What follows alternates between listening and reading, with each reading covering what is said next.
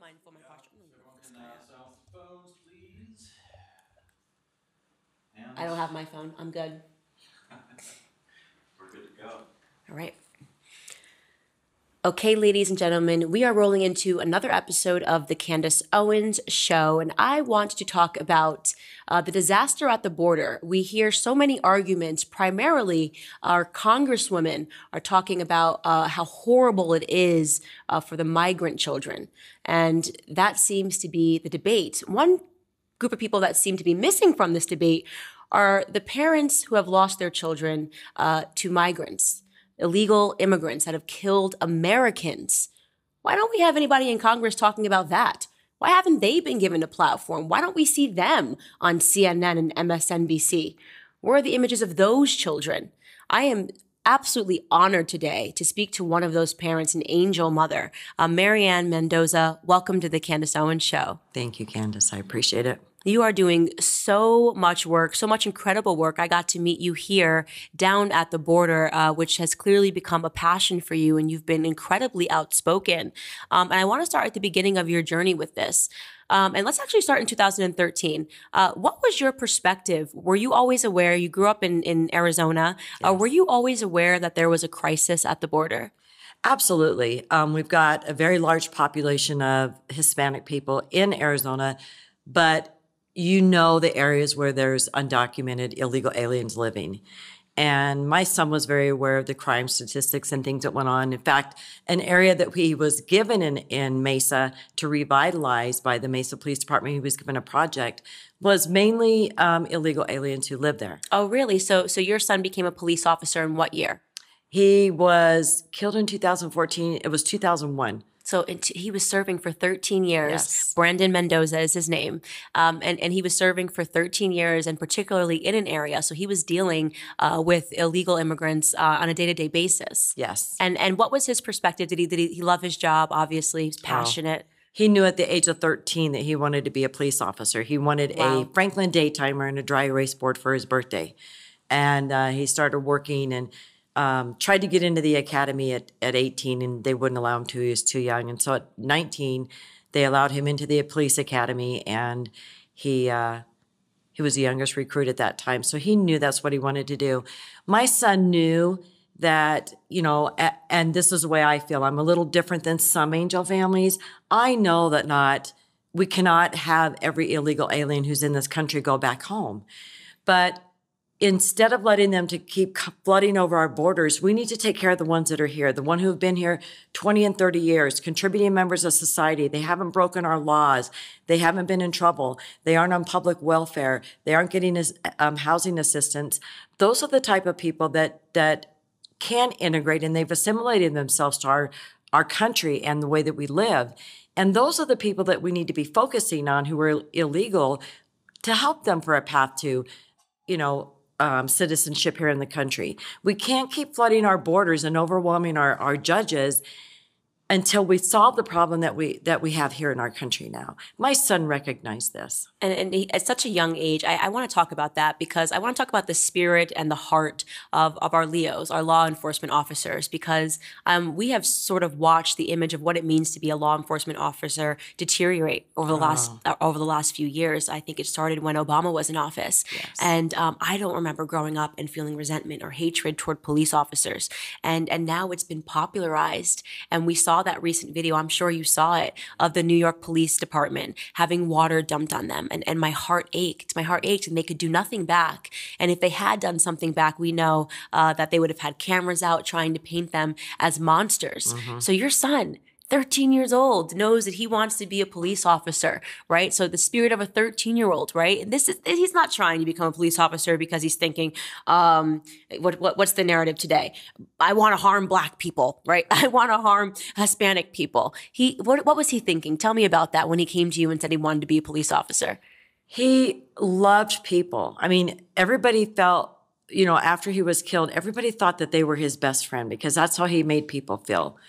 He wanted to make a difference in his community, and he did make a difference. I mean, if people Google Sergeant Brandon Mendoza, you will be amazed at some of the articles you read about him. But he wanted to be a modern-day B cop. And so when he was given this project in South Mesa, which was a terrible area infested with drug dealers and homeless people, he went door to door and met everybody in that neighborhood. Wow. And ended up getting the park cleaned up and the drug dealers out of there and the homeless people situated in shelters or, reached out to family to try and help. He cleaned the whole area up.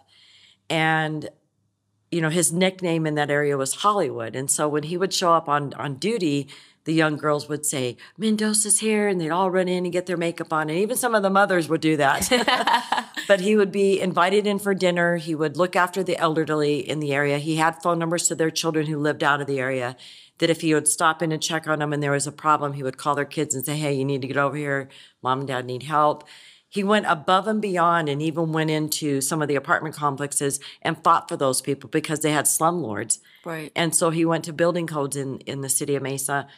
So this relationship sounds familial. Like he became a police officer because he wanted to be the overseer of a community, right. and he wanted, he's like the father of the community, going door to door, learning the names. That's going above and beyond. You don't have to go door to door and learn the names of the people that you're serving. And there was a Boys and Girls Club within that that community, and he would go in and mentor the children there. And then he started a annual Thanksgiving dinner, and would feed those people sometimes. Out of the area would come in also, but I continued that tradition with him because I went and helped him several times. And last year we fed 650 people. It's called the Mendoza Thanksgiving Dinner now. I love that. But this is just what he did for his community. He bought 3 bicycles prior to his death for 3 grandchildren that were being raised by their grandparents in that area. He wanted to give those to them at Christmas, and of course he died. And the police department did present him to the children. I provided Christmas for that family for 2 years after he was killed. Started the Sergeant Brandon Mendoza Memorial Foundation. So I bought new playground equipment for the Boys and Girls Club, and they needed it just to try and keep his spirit alive in our community.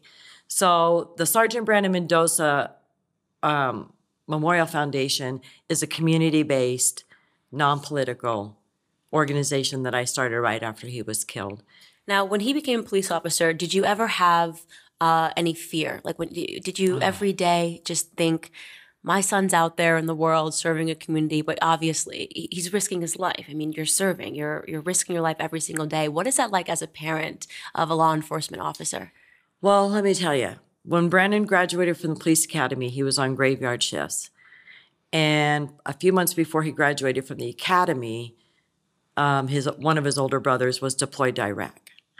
So I was at a very worrisome time in my life because if I'd hear sirens in the middle of the night, I was worried about Brandon. And of course, I was continually worried about Jared because, Iraq and that's when the actual war was going on. So Jared is Brandon's younger brother. Older brother. Older brother. And Jared went to Iraq, and then you've got Brandon who's serving his community here. How did you sleep? Oh, it was nerve-wracking. Very nerve-wracking. Yeah. And how long did Jared serve for? Jared is still in the Army. He's got 3 years left, and he'll be able to retire. Wow. Wow, that is amazing. So you've just raised sons that really wanted to give back and wanted to serve their country. That's incredible. Yeah. So take me to, I want to talk about the morning, or was it the evening that you found out that something had happened? Can you walk us through that? Well, Mother's Day was on May 11th. So Brandon had come over in the morning and presented me with a Keurig machine and said, "Welcome to the 21st century, Mom," because, I had an old-time coffee maker. So we spent the day together. Brandon and I had a great relationship. We traveled a lot. He was the only one of my 4 children who wasn't married at the time, so we spent a lot of time together. He went to work and stopped back by. My oldest son was there making dinner for me for Mother's Day, so Brandon stopped by to eat with us, and he left. He had a call and said, "I'll be back for dessert," and then he texted and said, "I can't come back. It's getting pretty busy at work," and so I said, "Okay." So he was on his way home shortly after midnight, and I got a call about 2:45 from a fellow police officer who was also Air National Guard, and he was deployed to Iraq at the time, Afghanistan. And he called and said, "Ma, Brandon's been in a terrible accident." And so I hung up from him, and I kept trying to call Brandon's phone, and he wasn't answering. And it was about 15 minutes later, the Mesa Police Department was knocking at my door. So the police department came to your door. Yeah. And they took me down to the hospital. How many officers? There was one in the vehicle with me. He wouldn't give me any answers, but when we arrived at the hospital and I saw the amount of police cars in the parking lot, I knew it wasn't good. What was his demeanor like? Because I think what people don't realize is they're brothers, right? So they're brothers that are knocking on the door of someone to tell you that something has gone on. What was their demeanor like? Like I said, he was very shut down, and I kept saying, is he okay? And he said, ma'am, I don't know. That's why I'm here to take you to the hospital.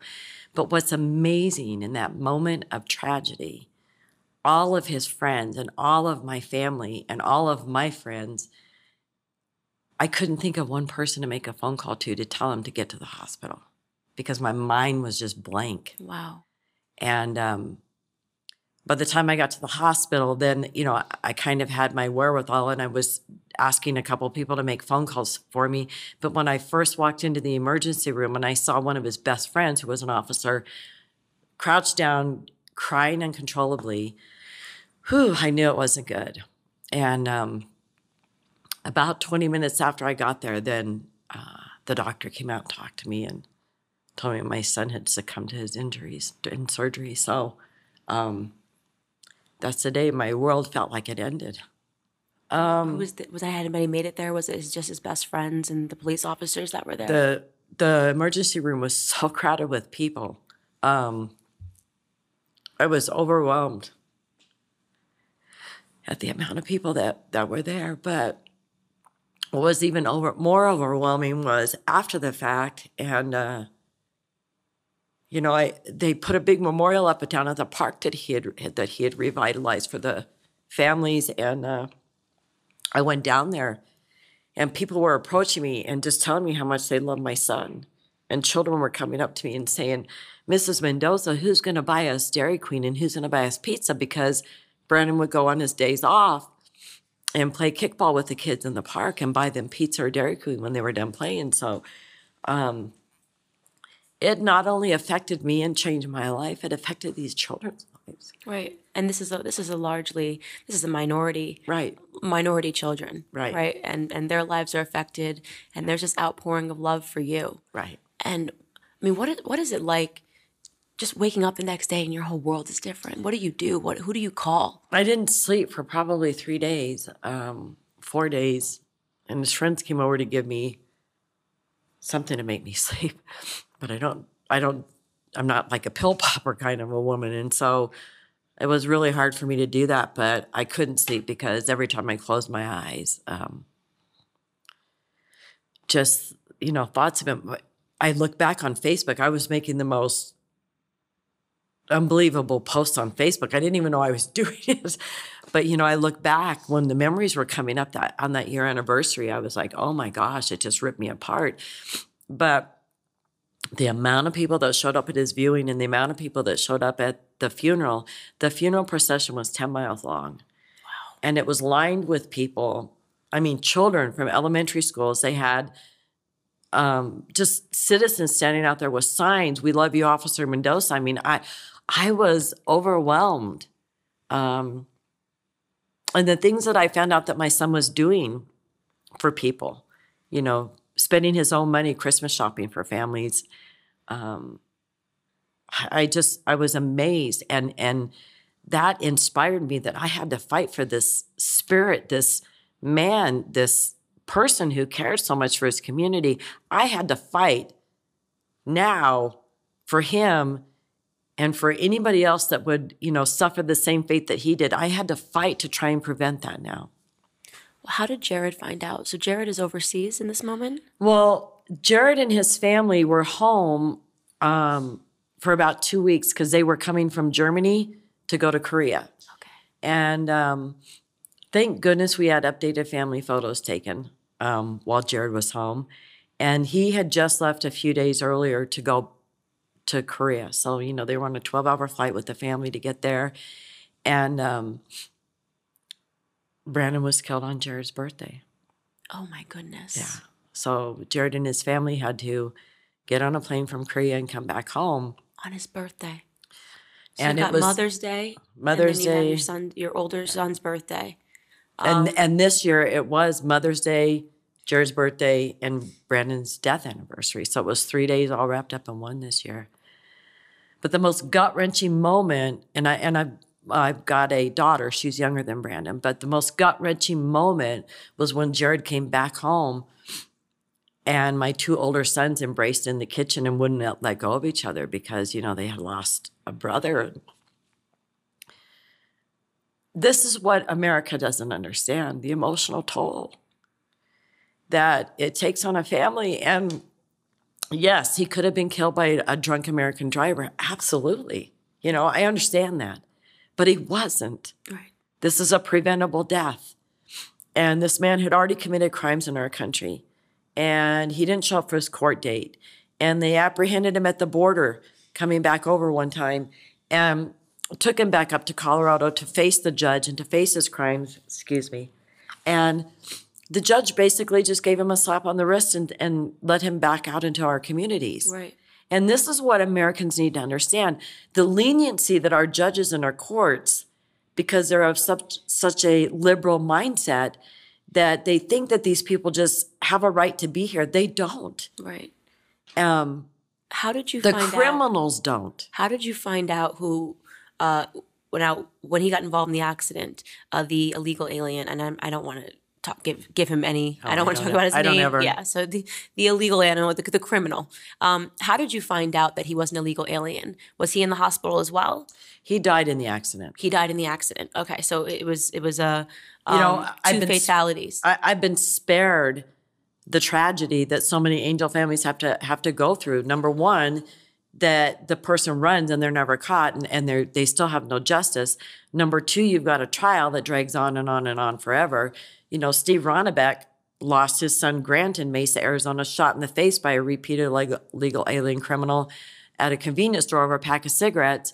And it's 4.5 years later, and there's still no trial. And now he's been deemed intellectually disabled. They do anything and everything for these illegal alien criminals. Right. Now, so and correct me if I'm wrong. So that accident happened because this criminal was driving on the wrong side of the road for like 4 miles, right? No, 35 miles. 35 The wrong way. Transitioned onto 4 different freeways the wrong way. He was 3 times the legal limit drunk, high on meth. And Brandon was on an HOV lane that went up and elevated and curved to transition onto another freeway. And that's where he was hit. He didn't see this. He didn't see it coming. Wow. That's unbelievable. The illegal was going over 100 miles an hour when he slammed on. High on meth, amphetamine. And these are the types of individuals that we are currently seeing that people are fighting to protect. Right. Saying that they should have rights and that they're, escaping tragedies and they just want to come here for a better life. Well, my question would be, what better life was this person pursuing that he was already being recycled through our criminal system, right? What better life was he pursuing that he was high on methamphetamine and drinking and driving on the wrong side of the road for 35 miles? What does it do to you? Because you know what an officer is. You know what your son's heart was when he was 13 years old and he said, "Mom, I want to be a police officer." You know what he meant to his community because they showed up at a 10-mile-long funeral procession to honor his life. What does it do to you to see the leftist mainstream narrative that police officers are monsters, that their lives shouldn't be valued, that we should have open borders and allow more of these types of individuals in without any vetting whatsoever? What does that do for someone who lost their son so tragically? It's disgusting to me that anybody would treat a police officer this way. And, those cowards who are the ones throwing the buckets of water, those will be the first ones calling when somebody screams something at them that they don't like or throws a bucket of water on them. The cops will be the first people that they call. So the level of respect, I blame Obama. He started this rhetoric, when he completely ignored those Dallas officers that were killed. He didn't stand up as a president and speak to that immediately and bring that notion down. And these men and women, I think about them so often. These men and women, not only police officers, but sheriffs and paramedics and border patrol and all these men and women who go out and put a uniform on to protect citizens in this country. I cannot imagine the struggle they go through every day putting that uniform on. Right. You know, and this is a sad state of affairs when this is in our country. And, you know, obviously a military person who's in the middle of a war and deployed, you know, you fear for their lives and you do pray that they come back home and that they're not injured and killed. But how sick is this, that this is in our country and our own citizens are willing to cause this kind of harm to our law enforcement officers? Right. Right. And we right now, we have a House that's overrun by Democrats, and they're holding a lot of hearings, and they want to talk about white supremacy, and they want to talk about white nationalism, and they want to talk about police brutality. Has anybody reached out to you? Any of these congresswomen or these congressmen reached out to you to talk about the American side of the story, how illegal immigration impacts American families? Never. And that was, I don't know if your viewers are aware of the fact that I'm suspended on Twitter, but that was one of my tweets that I put out that they said I had to remove. Okay, so I want to make sure they are aware. So last week, you received a suspension from Twitter, and they did not tell you what the reasons were. They said that your posts were not okay. What were the posts? I had called out Kamala Harris, asking her when she was going to, what law could I break that she would defend me so staunchly? What would she provide sanctuary for me for breaking the law? And every American citizen that is killed by an illegal alien that you're protecting, you have blood on your hands. Mm-hmm. Hashtag blood on your hands. I use that. Told Nancy Pelosi that every hour an American is affected by an illegal alien criminal. Every hour. Called out Joe Kennedy because, you know, he had posted some things when Vice President Pence was down there and showed all of those men in the holding facilities, and he had put some tweet out about that. And I said, these are fighting age men. God forbid one of them harms someone that you love. I know firsthand what it's like to have an illegal alien criminal destroy your family. Right. And then I had one to Dianne Feinstein saying, is there going to be a hearing about the 4,300 plus Americans that are permanently separated from their families every year? Great question. You're pissing off the wrong people, your fellow Americans. You have blood on your hands. Hashtag right. blood on your hands. So I don't know if it's blood on your hands. I can't be because they said that to me. Yeah. They've tweeted that at me millions of times for ludicrous reasons. I mean, they tried to blame me for the mosque shooting in New Zealand, but the amount of tweets that I got from blue checkmark people saying, you have blood on your hands because your rhetoric inspires people to hate.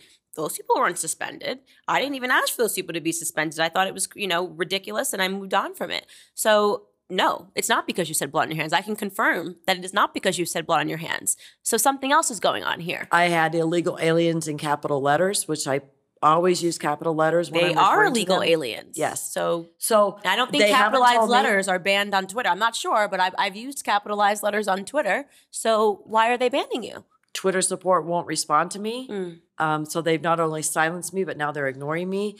And what's ironic is 2 days ago, I got an email from somebody I had reported who had sent me a very hateful, threatening type tweet. And I just got a response 2 days ago from Twitter. They're responding to that. This does not violate our terms and correct. I got that. And just block this user to have an enjoyable experience on Twitter so you don't have to hear from this person again. So it's interesting because we also know that we have people in Congress that are trying to fight for the right for Twitter. They want Twitter essentially to shut down anybody that criticizes government members, which would be amazing to see because all of them criticize Trump the entire time, right? But it makes you wonder if what they're really banning you for is because they are trying to protect a narrative, right? Yes. And we see this narrative heating up going into an election cycle where they are trying to paint these illegal aliens Americans as victims that need to be protected. Right. And that's the only thing I can surmise as to why you would be banned. Because let me tell you, capital letters and saying blood on your hands does not violate any terms on Twitter. And those people do have the option to block you. And if they feel that they don't like that language, they certainly should block you. Right. But it does seem that it only goes one way, these bannings and these suspensions. And to know that we have someone like you who has a real lived experience, you have every right to feel angry and to feel frustrated with the lack of support that Americans are getting in this debate, the lack of even showmanship. Show up and listen to what the angel moms have to say. They won't even utter the name angel moms or angel families. They won't even acknowledge that our children have died. But, let's just be real honest. It's not only about the Americans that are killed, Candace. There's hundreds of thousands of Americans that are affected by illegal crime every year. Rape, identity theft, assault, hit and runs. The list goes on and on and on. There's a child rape epidemic going on in North Carolina right now by illegal aliens. If people go to ncfire.info, you will be stunned at the amount of illegal aliens who are raping American children. Why aren't these women, why aren't these Hollywood elite, why aren't these female congressional leaders who are screaming so much about these children at the border, why aren't they standing up for American children?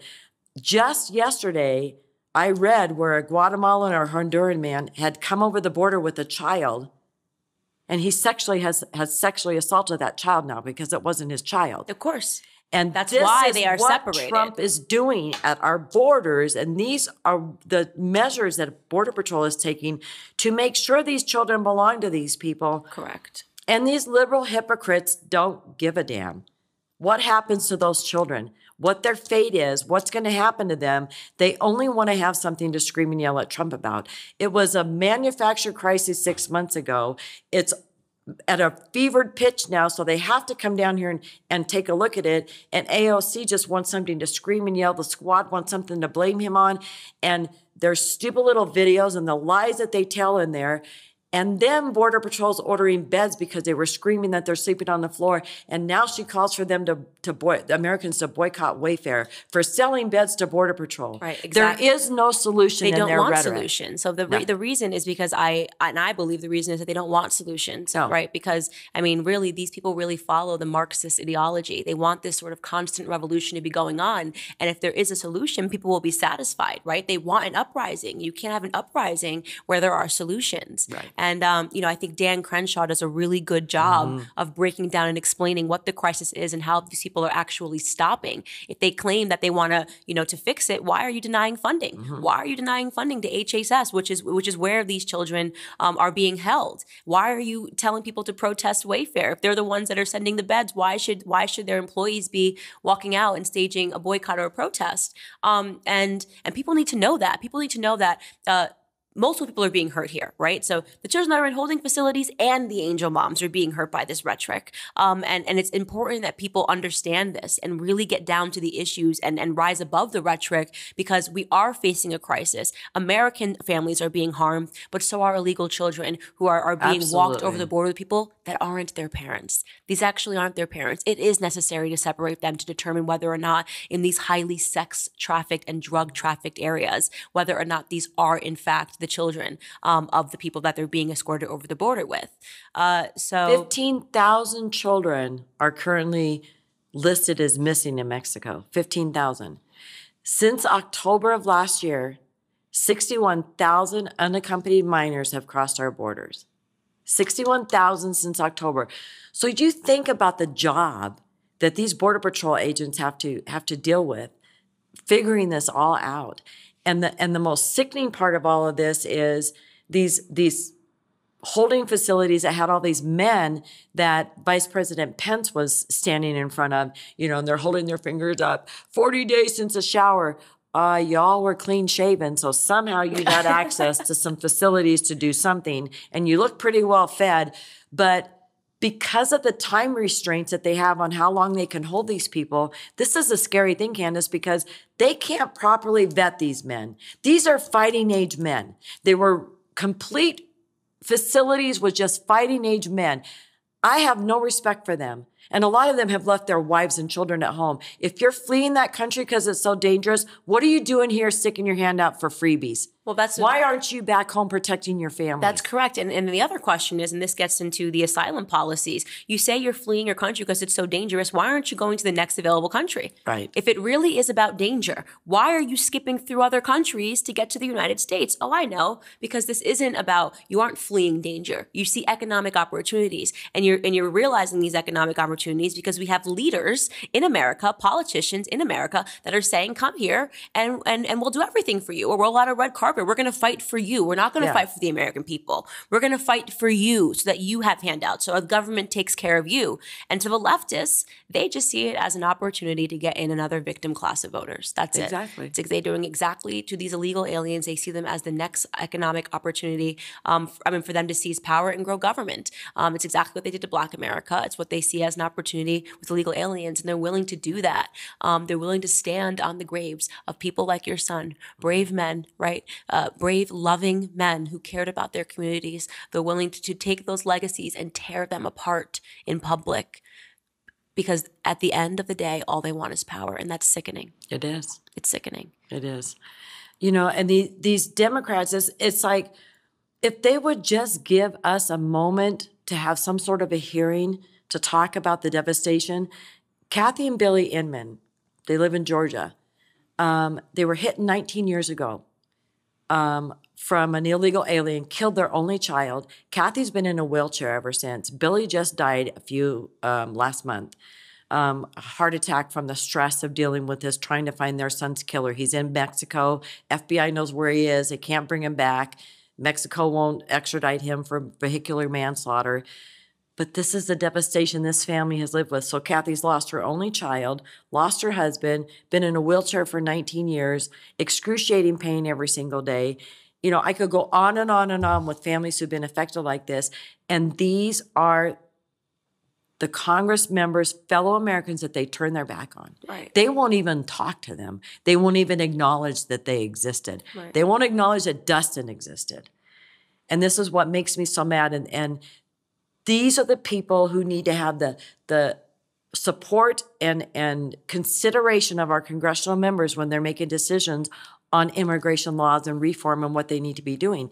They need to take a good look at the amount of Americans that are killed. Yes, there may be 10, 12 people who have died since they've been in Border Patrol custody, but those people came walking and on this treacherous trek. These children were brought to our Border Patrol agents sick. And our Border Patrol did the best that they could with the overwhelming numbers that they're dealing with every day. And Congress fails to mention the overwhelming numbers that they're forcing our Border Patrol agents to deal with because of their inaction. Right. We're averaging at like 100,000 people a month that are trying to flood our borders.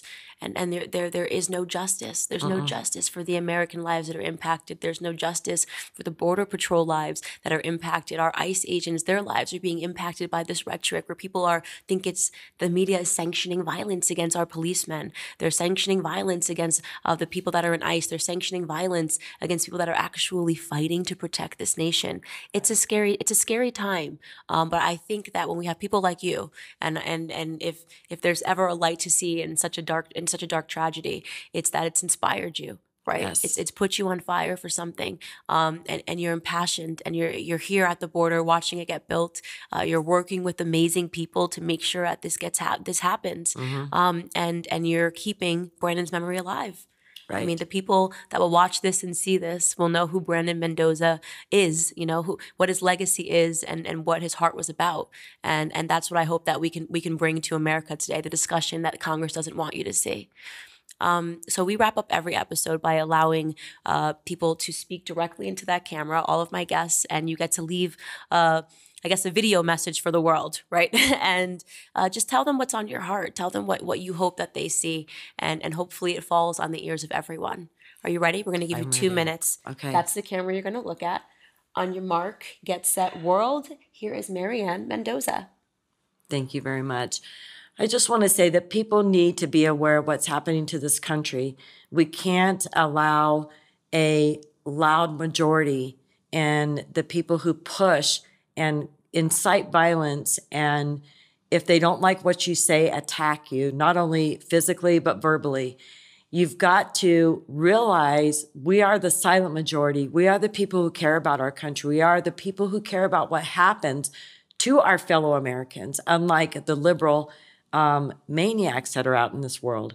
I've witnessed some of them come after patriots who were just trying to have a peaceful rally and talk to fellow patriots. So don't be afraid to say that you stand up for your country. Don't be afraid to say that you support our law enforcement officers, that you support our Border Patrol, that you support ICE and the job that they're doing. These men and women deserve so much more than what they've been handed by really the rhetoric that our congressional leaders and our liberal politicians, even local elected officials, what they've brought upon these people is sickening. So make sure that your voice is heard. Make sure that you get out there. And when you see a police officer today or tomorrow or this week, go up and shake their hand and thank them for the job that they're doing. I do that every opportunity I get.